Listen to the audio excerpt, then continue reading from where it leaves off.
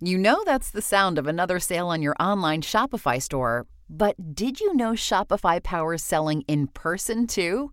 That's right. Shopify is the sound of selling everywhere. Online, in-store, on social media, and beyond. Shopify POS is your command center for your retail store. From accepting payments to managing inventory, Shopify has everything you need to sell in person. With Shopify, you get a powerhouse selling partner that effortlessly unites your in-person and online sales into one source of truth. Track every sale across your business in one place and know exactly what's in stock. Connect with customers in-line and online. Shopify helps you drive store traffic with plug-and-play tools built for marketing campaigns from TikTok to Instagram and beyond. Get hardware that fits your business. Take payments by smartphone, transform your tablet into a point-of-sale system, or use Shopify's POS Go mobile device for a battle-tested solution. Plus, Shopify's award-winning help is there to support your success every step of the way. Do retail right with Shopify. Sign up for a $1 per month trial period at shopify.com/crimes, all lowercase. Go to shopify.com/crimes to take your retail business to the next level today. Shopify.com/crimes. You know, some people enjoy composing their own music, chord by chord, and others are happiest when they come across that one perfect song. Work is not a lot different than that. Whether you prefer building your own workflow or using a pre-made template, with Monday.com, you and the team can work in a way that's comfortable for everyone. Tap the banner to go to Monday.com and build your own amazing workflow, or find an awesome template. No judgment.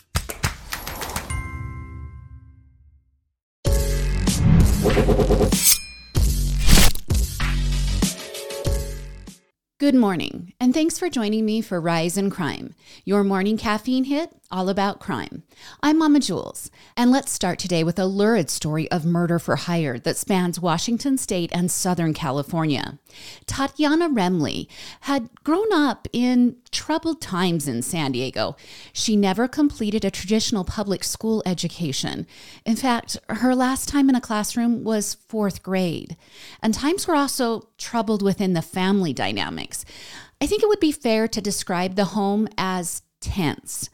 And in her early 20s, she had finally secured a job at an animal park and she was doing some modeling. But according to Tatiana, her parents were helping to support her lifestyle. That was until she met and married Ken Woolcott. And upon meeting, the two immediately hit it off, despite Ken being 20 years older than Tatiana. So who's Ken Woolcott? Well, Ken grew up in a very middle-class family, but started his pathway to wealth by rising in the ranks at a San Diego pharmaceutical company. His taste of having some fluid money led him to dive headfirst into the real estate game, which became very lucrative for Ken. And he always had a love for basketball. So when Starbucks chairman Howard Schultz went looking for partners in 2001 to buy the Seattle Supersonics, he jumped at his chance to partially own the team. All these business ventures allowed Ken to amass a net worth of over $40 million. And that's when Tatiana enters the scene. And she's young, very beautiful, and ready to be the woman holding his arm. Now, before you judge Ken too sharply, he did have Tatiana sign a near ironclad prenup, which might have been one of the best business decisions that Ken made, because the marriage lasted a grand total of 11 months. And the marriage might have been over, but the heartache, well, it had just begun. The two had a son during that 11-month span, and Tatiana, who of course didn't have a high school diploma, hadn't done anything to establish independence, despite Ken providing Tatiana with tutoring and the opportunity to get her GED. So what ensued was a years-long battle over custody and finances. In court documents from 2004, Ken claimed that Tatiana had purchased items while they were married. Then she returned those items and kept the cash. He stated in the court docs that he was unwilling to give her cash as she demonstrated during the marriage that she was unable to properly manage money. He also claimed that she stole funds from him and that the money was still available for her to live on. Well, not to be outdone, Tatiana responded in her own court filings that she was 24 years old, without a high school diploma, and she was caring for her 11-month-old son. She claimed she did not even make enough money to be required to file a tax return. She also said that Ken's financial worth made it possible for him to care for her and the son they shared. So Ken said he was fighting for custody of the child because Tatiana would forget to take their son to important medical appointments, and that she refused to recognize his special needs. Ken also claimed that she wouldn't show up to her scheduled visits with their son. In the documents, he wrote that their son very much needed a mother in his life, but that history had taught everyone that Tatiana did not appreciate how badly her absence tears up their child. Ken also said through all the years that Tatiana never worked a traditional job and that he continued to pay for their son's medical and living costs. And despite that ironclad prenup, Ken also continued to provide spousal support, like paying Tatiana's rent and some of her other bills. Now, during this whole span of a custody battle, Tatiana went on to have a child with another man who Ken claimed she was receiving $5,000 per month in support payments from that man. So grand total, Ken claimed Tatiana was getting $9,000 per month from the two men. He asserts she spent that money on herself and her horses, and she neglected the two children.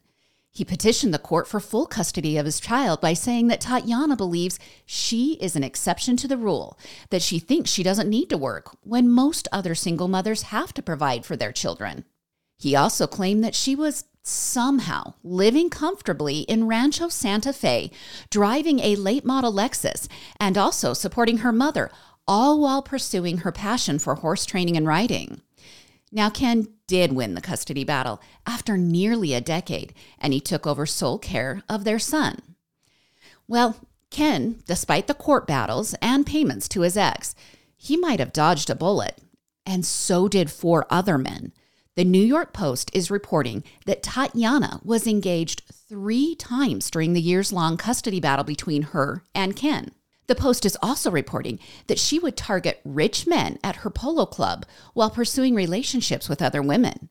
One of the men she had a relationship with sued Tatiana in 2009 for $4,000 in unpaid loans. Tatiana claimed it was just a gift, but the small claims judge sided with the man, and she was ordered to pay back the money. Okay, so remember, I said 4 men along with Ken dodged the bullet. So who's the 4th man? There was Ken, and 3 failed engagement. Who's the 4th? Well, in 2011, Tatiana met and married Mark Remley. Friends of the two told the New York Post that the two met in a Starbucks and hit it off immediately. She seems to have a pattern of hitting it off immediately with men. And according to court documents, Mark was a former vice president of Signal Corporation, and his net worth was listed at $30 million when the two married. But something was different this time around. Mark bankrolled every one of Tatiana's whims and desires. The couple shared a $2.3 million home in Del Mar, California, and that home was conveniently located near the Del Mar polo fields. They also had a vacation home in Hawaii, and eventually they purchased 2 other properties with their names attached. Tatiana had a dream of producing a horse show, similar to the popular Cavalia show. Okay, so think of equestrian mixed with acrobatics and blending that all together for a highly produced show that people would buy tickets to watch. Except people didn't want to watch this one. The two set up a corporation called Equestria Development that included the new horse show named Valitar, but it failed pretty quickly, and Mark filed bankruptcy for that corporation in 2012. But that wasn't the end of pressing the limits and trying the unknown for the two. In 2017, they joined the cast of the Showtime series Naked Sanctum. I didn't know about this series, and Sanctum is spelled in all capital letters, and there's no vowels, so it's just SNCTM, so Naked Sanctum. Okay, this is a private members club in California, and it provides high-end sexual experiences with multiple partners. In order to attend a Sanctum soiree, yeah, that's what they call them. I went to the website. They're called soirees. You must send in photos of yourself and an application to be approved for the guest list. And their website says they screen for aesthetic appeal, professional status, and what the applicant will contribute to the Sanctum community. Well, Mark said at the beginning of their relationship, they weren't into the kind of lifestyle that Sanctum offered. But as time grew on, their sexual relationship grew together, and they opened up to that type of experience. And Mark's comments about how they grew together, well, that doesn't really quite shed light on the rest of the difficulties in the relationship. The couple filed for divorce and reconciled more than once since their 2011 marriage began. The most recent split happened in May of this year. Tatiana was the one to eventually file for divorce in July. And court documents filed by Tatiana claim that Mark was physically and emotionally abusive to her. She wrote that Mark destroyed her property and had cut her off financially. She also claimed that some months she would spend up to $50,000 to support her lavish lifestyle. And the divorce filing asked the court to grant her $15,000 per month in spousal support and also exclusive use of the Del Mar home and the 2 trucks the couple own, as well as the horse trailer and an ATV. She also wanted custody of various pets that included goats and parrots. Now, the filing went on to claim that Mark once put a gun to Tatiana's head in front of an employee. And on another occasion, she claimed Mark chased her around their home with a knife. Now, gun violence was also contended in a previous divorce filing in 2015, where she said Mark had a meltdown about their failed horse show endeavor and that he discharged his firearm inside their home. And also during the latest divorce filing, Tatiana claimed she discovered a horse head had been broken off of a statue in their backyard and placed in their bed. I guess this is an attempt to recreate the famous Godfather scene, all while presumably scaring Tatiana. Okay, just days after that, at the beginning of July in this year, Tatiana said she had been hiding in an undisclosed location when she decided to return to the San Diego home. She said when she arrived, the house was on fire. And responding deputies found Tatiana on the property with 3 guns and loads of ammunition. She was arrested on firearm-related charges that day, and the arson of the home is still under investigation. Well, over the next months, things got even spicier. Court documents allege that Tatiana began negotiating with a friend to have Mark killed. And here's where I just might offer just a bit of advice. If in your friend circle you share everything, including your spouse for sexual purposes, I wouldn't negotiate a murder for hire and think that the business transaction would be kept secret. And it wasn't kept secret with these 2 either. Friends immediately told Mark about the plot, and Mark went to the police. Now, over the next 2 weeks, the police set up a sting operation meant to entrap Tatiana into confessing to the murder for hire plot. And not much has been revealed about that sting, but police are confident they got what they needed because Tatiana was arrested at a Starbucks on August 2nd. Okay, what's up with this lady in Starbucks? Everything seems to happen centralized around Starbucks. But what we do know is she provided detailed information on how she wanted her husband killed and how she preferred the body to be disposed of. Now, police have charged her with carrying a loaded weapon in a public place and solicitation of murder. So what about Mark? Well, the Daily Mail is reporting that on the same day the news of the murder for hire plot was revealed, Mark roared up in a black Ferrari to his Del Mar property home, but he instead went to a neighbor's door begging for help, saying he was having a seizure. And the neighbor told the Daily Mail that Mark was highly agitated and he looked absolutely terrible. Now, the neighbor assumed he was possibly detoxing from something. So the neighbor immediately calls 911 and Mark was taken to the hospital. And the Ferrari was left in front of the residences until 3 days later when friends of Mark's arrived in the neighborhood. They took the car and they put chains on the gates of the house. The neighbor also said that Mark didn't look to be his age of 57 years old. He said he looked more like 77 years old. Well, Tatiana has pleaded not guilty to the 2 gun charges and the solicitation for murder charge. Her lawyers made a motion to have Tatiana released on $50,000 bail, and that motion was rejected by the judge, and she remains in the Las Colinas Detention Center. She will be back in court for a preliminary hearing on November 16th, so I'll keep you updated on this wild story. And now to Duxbury, Massachusetts, where a grand jury has indicted a mother for killing her 3 children before trying to unsuccessfully take her own life. And this story is crushing, but I think it's an important one to tell. Patrick and Lindsay Clancy fell in love at first sight. At least that's how Patrick retells the feelings. He said he can remember the very moment that he fell in love with Lindsay, and that it was that kind of love at first sight that you only see in movies. The two quickly fell in love, and then they married. And Lindsay worked as a nurse, and Patrick worked for Microsoft. Well, things progressed, and they were blessed with 3 beautiful children, 5-year-old Cora, 3-year-old Dawson, and 7-month-old Callan. And Patrick said their love grew deeper as their home was blessed with each new child. He describes his wife with these words: "The real Lindsay was generously loving and caring towards everyone, to me, our friends, our kids, our family, and her patients." If you noticed in his word choice there, he describes the real Lindsay in the past tense, that she was loving and caring. And that's not because Lindsay has died. Usually you hear that phraseology when someone's passed, but it's because Patrick feels the woman who has now been indicted for killing his children is not the same woman that he married.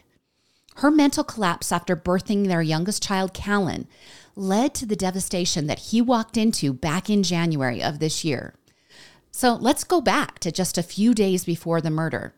According to Fox News, Patrick was growing more and more concerned about the mental health struggles his wife was experiencing. She had, by January, been prescribed multiple anxiety medications, and that her starting new and stopping old prescriptions was creating this sort of withdrawal response that had Patrick very concerned. And he says, according to court documents, that she was having the worst possible side effects from the benzodiazepines. Okay, before you jump to what I think is a very easy assumption, court documents note that Lindsay was never diagnosed with postpartum depression. That is not to indicate that she wasn't suffering from that possibly. I just want to be clear that she was being treated for anxiety. And I'm sure we could have a whole separate discussion on how often mental health challenges are misdiagnosed. But I want to make sure we understand the actualities of the case clearly.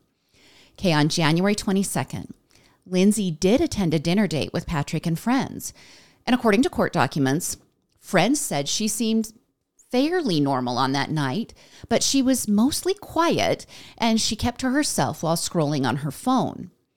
But then, just 2 days later, Lindsay asked Patrick to leave the home to run a couple of errands. The trip took Patrick about 30 minutes, and when he returned to his home and he walked in the door, he knew instantly that something was wrong. The house was too quiet, eerily quiet, in fact. Quickly, he noticed blood and he started searching. He found his wife outside on the ground, conscious but unable to move. She had used a knife to slice both of her wrists before jumping out of a second-story window and falling more than 20 feet to the ground below. She painfully whispered to Patrick that the children were in the basement. Patrick was on the phone with emergency services when he fled to the basement to find the horrifying scene. First responders heard his screaming as he discovered that Lindsay had used exercise bands to strangle all 3 children. When EMS arrived, they declared the 2 older children, Cora and Dawson, dead. Little 7-month-old Callan was scooped up by medical personnel and transferred to the hospital. And Lindsay was transferred to the hospital as well. Brave little Callan died 2 weeks later. So all of this horror happened in January. So why now? Why do authorities and the grand jury feel that it was premeditated murder? Well, over the last 9 months, they have been slowly building a case where they say Lindsay plotted to kill her children and asked her husband to pick up food at a restaurant in Plymouth to ensure she would have enough time to commit the slayings and then to kill herself. Detectives have determined that Lindsay conducted internet searches trying to decide how long certain round-trip destinations in the area would take.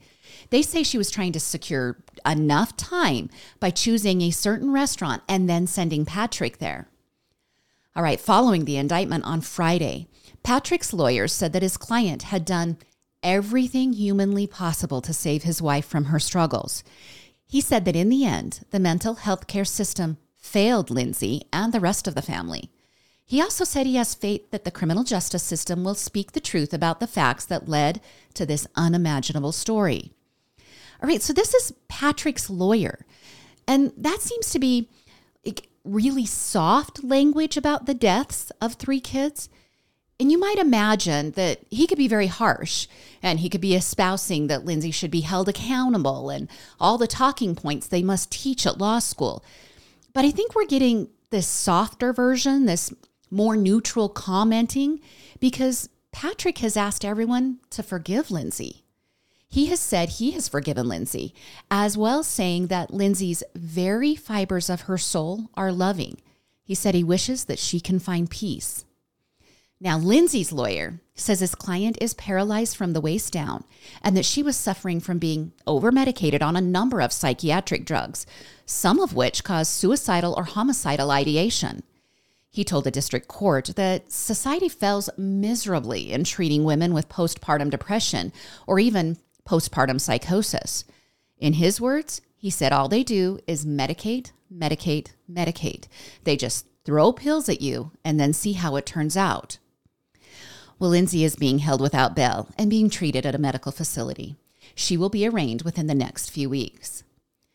And Patrick made such a detailed and well-written tribute to his children on the GoFundMe page that has raised over $1 million to help with medical bills and funeral expenses. So I'll just share a bit because it's so heartwarming. He said Cora was a cautious child who was a natural nurturer. She wouldn't leave the house without assigning someone to care for her 2 favorite baby dolls. She wanted to be a nurse like her mother and would practice doing well baby checkups on her new baby brother, Callan. Dawson was always willing to share his toys, even though he was only 3. He loved trucks, tractors, dinosaurs, and the worker guys, as he called them, who would be outside building things. He, of course, caused mischief, but Patrick said it was always done with humor attached. And his tribute to baby Callan was heartbreaking. He said he was the easiest child of the 3, the best sleeper, the least fussy. He was sitting up and gaining more independence. He said that even if his workday or home day hadn't gone so well, that Callan would heal him with his sweet laugh. He said perhaps that is why he held on at the hospital a little longer, almost as a final gift to him to spare him as much pain as possible. He said as horrible as the hospital stay could be, he was grateful to feel his warmth until the very last moment.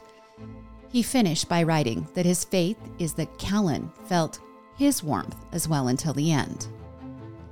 Now, I want to finish this story by reminding you listeners that a new hotline for those having suicidal thoughts was established this year.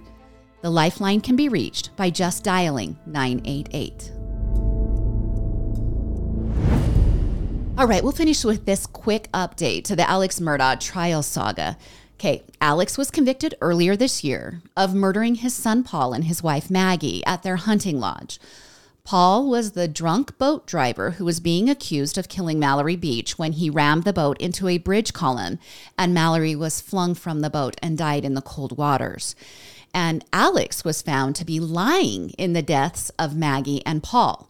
Remember, during the trial, he said he wasn't there, but Paul's Snapchat video proved he was there during the deaths. That is the most quick, succinct way I can give you an idea of what we're talking about here. I could go on another 2 hours explaining everything that has to do with the Murdaugh murders. But here we go. This is the newest. Well, defense attorneys for Alex filed a motion on September 5th asking for a new trial due to alleged jury tampering by Becky Hill. Okay, Becky is the kind and helpful court clerk that attended the trial. She became kind of known as this hospitable woman during the trial. Okay, the motion claims that her actions might have led to the abrupt dismissal of one juror right before deliberations began in the murder trial. Here's what the defense is claiming. The motion says Becky found a Facebook post from a man who was accusing his ex-wife of getting drunk and sharing information about the trial. Okay, that woman in the Facebook post, that was supposedly juror 785. When Becky was asked to produce the post, she said it had been removed. But then a coworker of Becky said she found another post on Facebook by the same guy apologizing for the initial post about the woman spilling the beans. Okay, this information was shared with the judge, but posts weren't provided to corroborate their claims. Then Becky was sent an email in which a Domino's employee reported that a coworker claimed to have had a conversation with her landlady about the case. The landlady was also supposedly juror 785. Now, the judge in the case was then made aware of the email about juror 785 sharing information. Authorities interviewed the Domino's employee and his fellow tenant at the apartment building. The defense is saying they knew nothing about juror 785, that when they were interviewed, they said they don't know anything about this woman or the case and it's not their landlady. But prosecutors say they had enough evidence to dismiss juror 785. But one of the biggest issues is that Becky spoke to juror 785 individually, and that has frustrated the judge overseeing the case. He said it wasn't her place to interrogate a juror. However, he dismissed juror 785 anyway, just hours before deliberations were to begin. And it has now been determined juror 785 was pretty set on Alex being found guilty. So this dismissal might have dramatically changed the outcome of the trial. Becky also stepped out of bounds by giving out business cards to jurors and also creating personal relationships with them. She even went on to celebrate one of their birthdays with them. And Becky then went on to write a book titled Behind the Doors of Justice, The Murdaugh Murders. In the book, she often refers to her experience as the clerk in the term we, like air quotes, we, as if she was part of the jurors and the process of deciding the guilt or innocence of Alec. She also appeared with 3 jurors on the Today Show following the guilty verdict. And the court documents claim that Becky betrayed her oath of office for money and fame. Now, this back and forth here about what jurors think she did and what jurors think she didn't do, I could talk about it for at least 10 minutes. But let's just suffice it to say that some jurors think the claims are ridiculous, and others, they're just not so sure. And the Facebook post about the ex-wife spilling the tea about the cases while she was drunk, well, that seems to be proven completely false at this point, but it was still cited as one of the reasons to remove juror 785. So we just don't know yet. The judge is yet to rule on these motions, and Alec will be back in court in November to face charges of stealing $3.5 million from the family of Gloria Satterfield.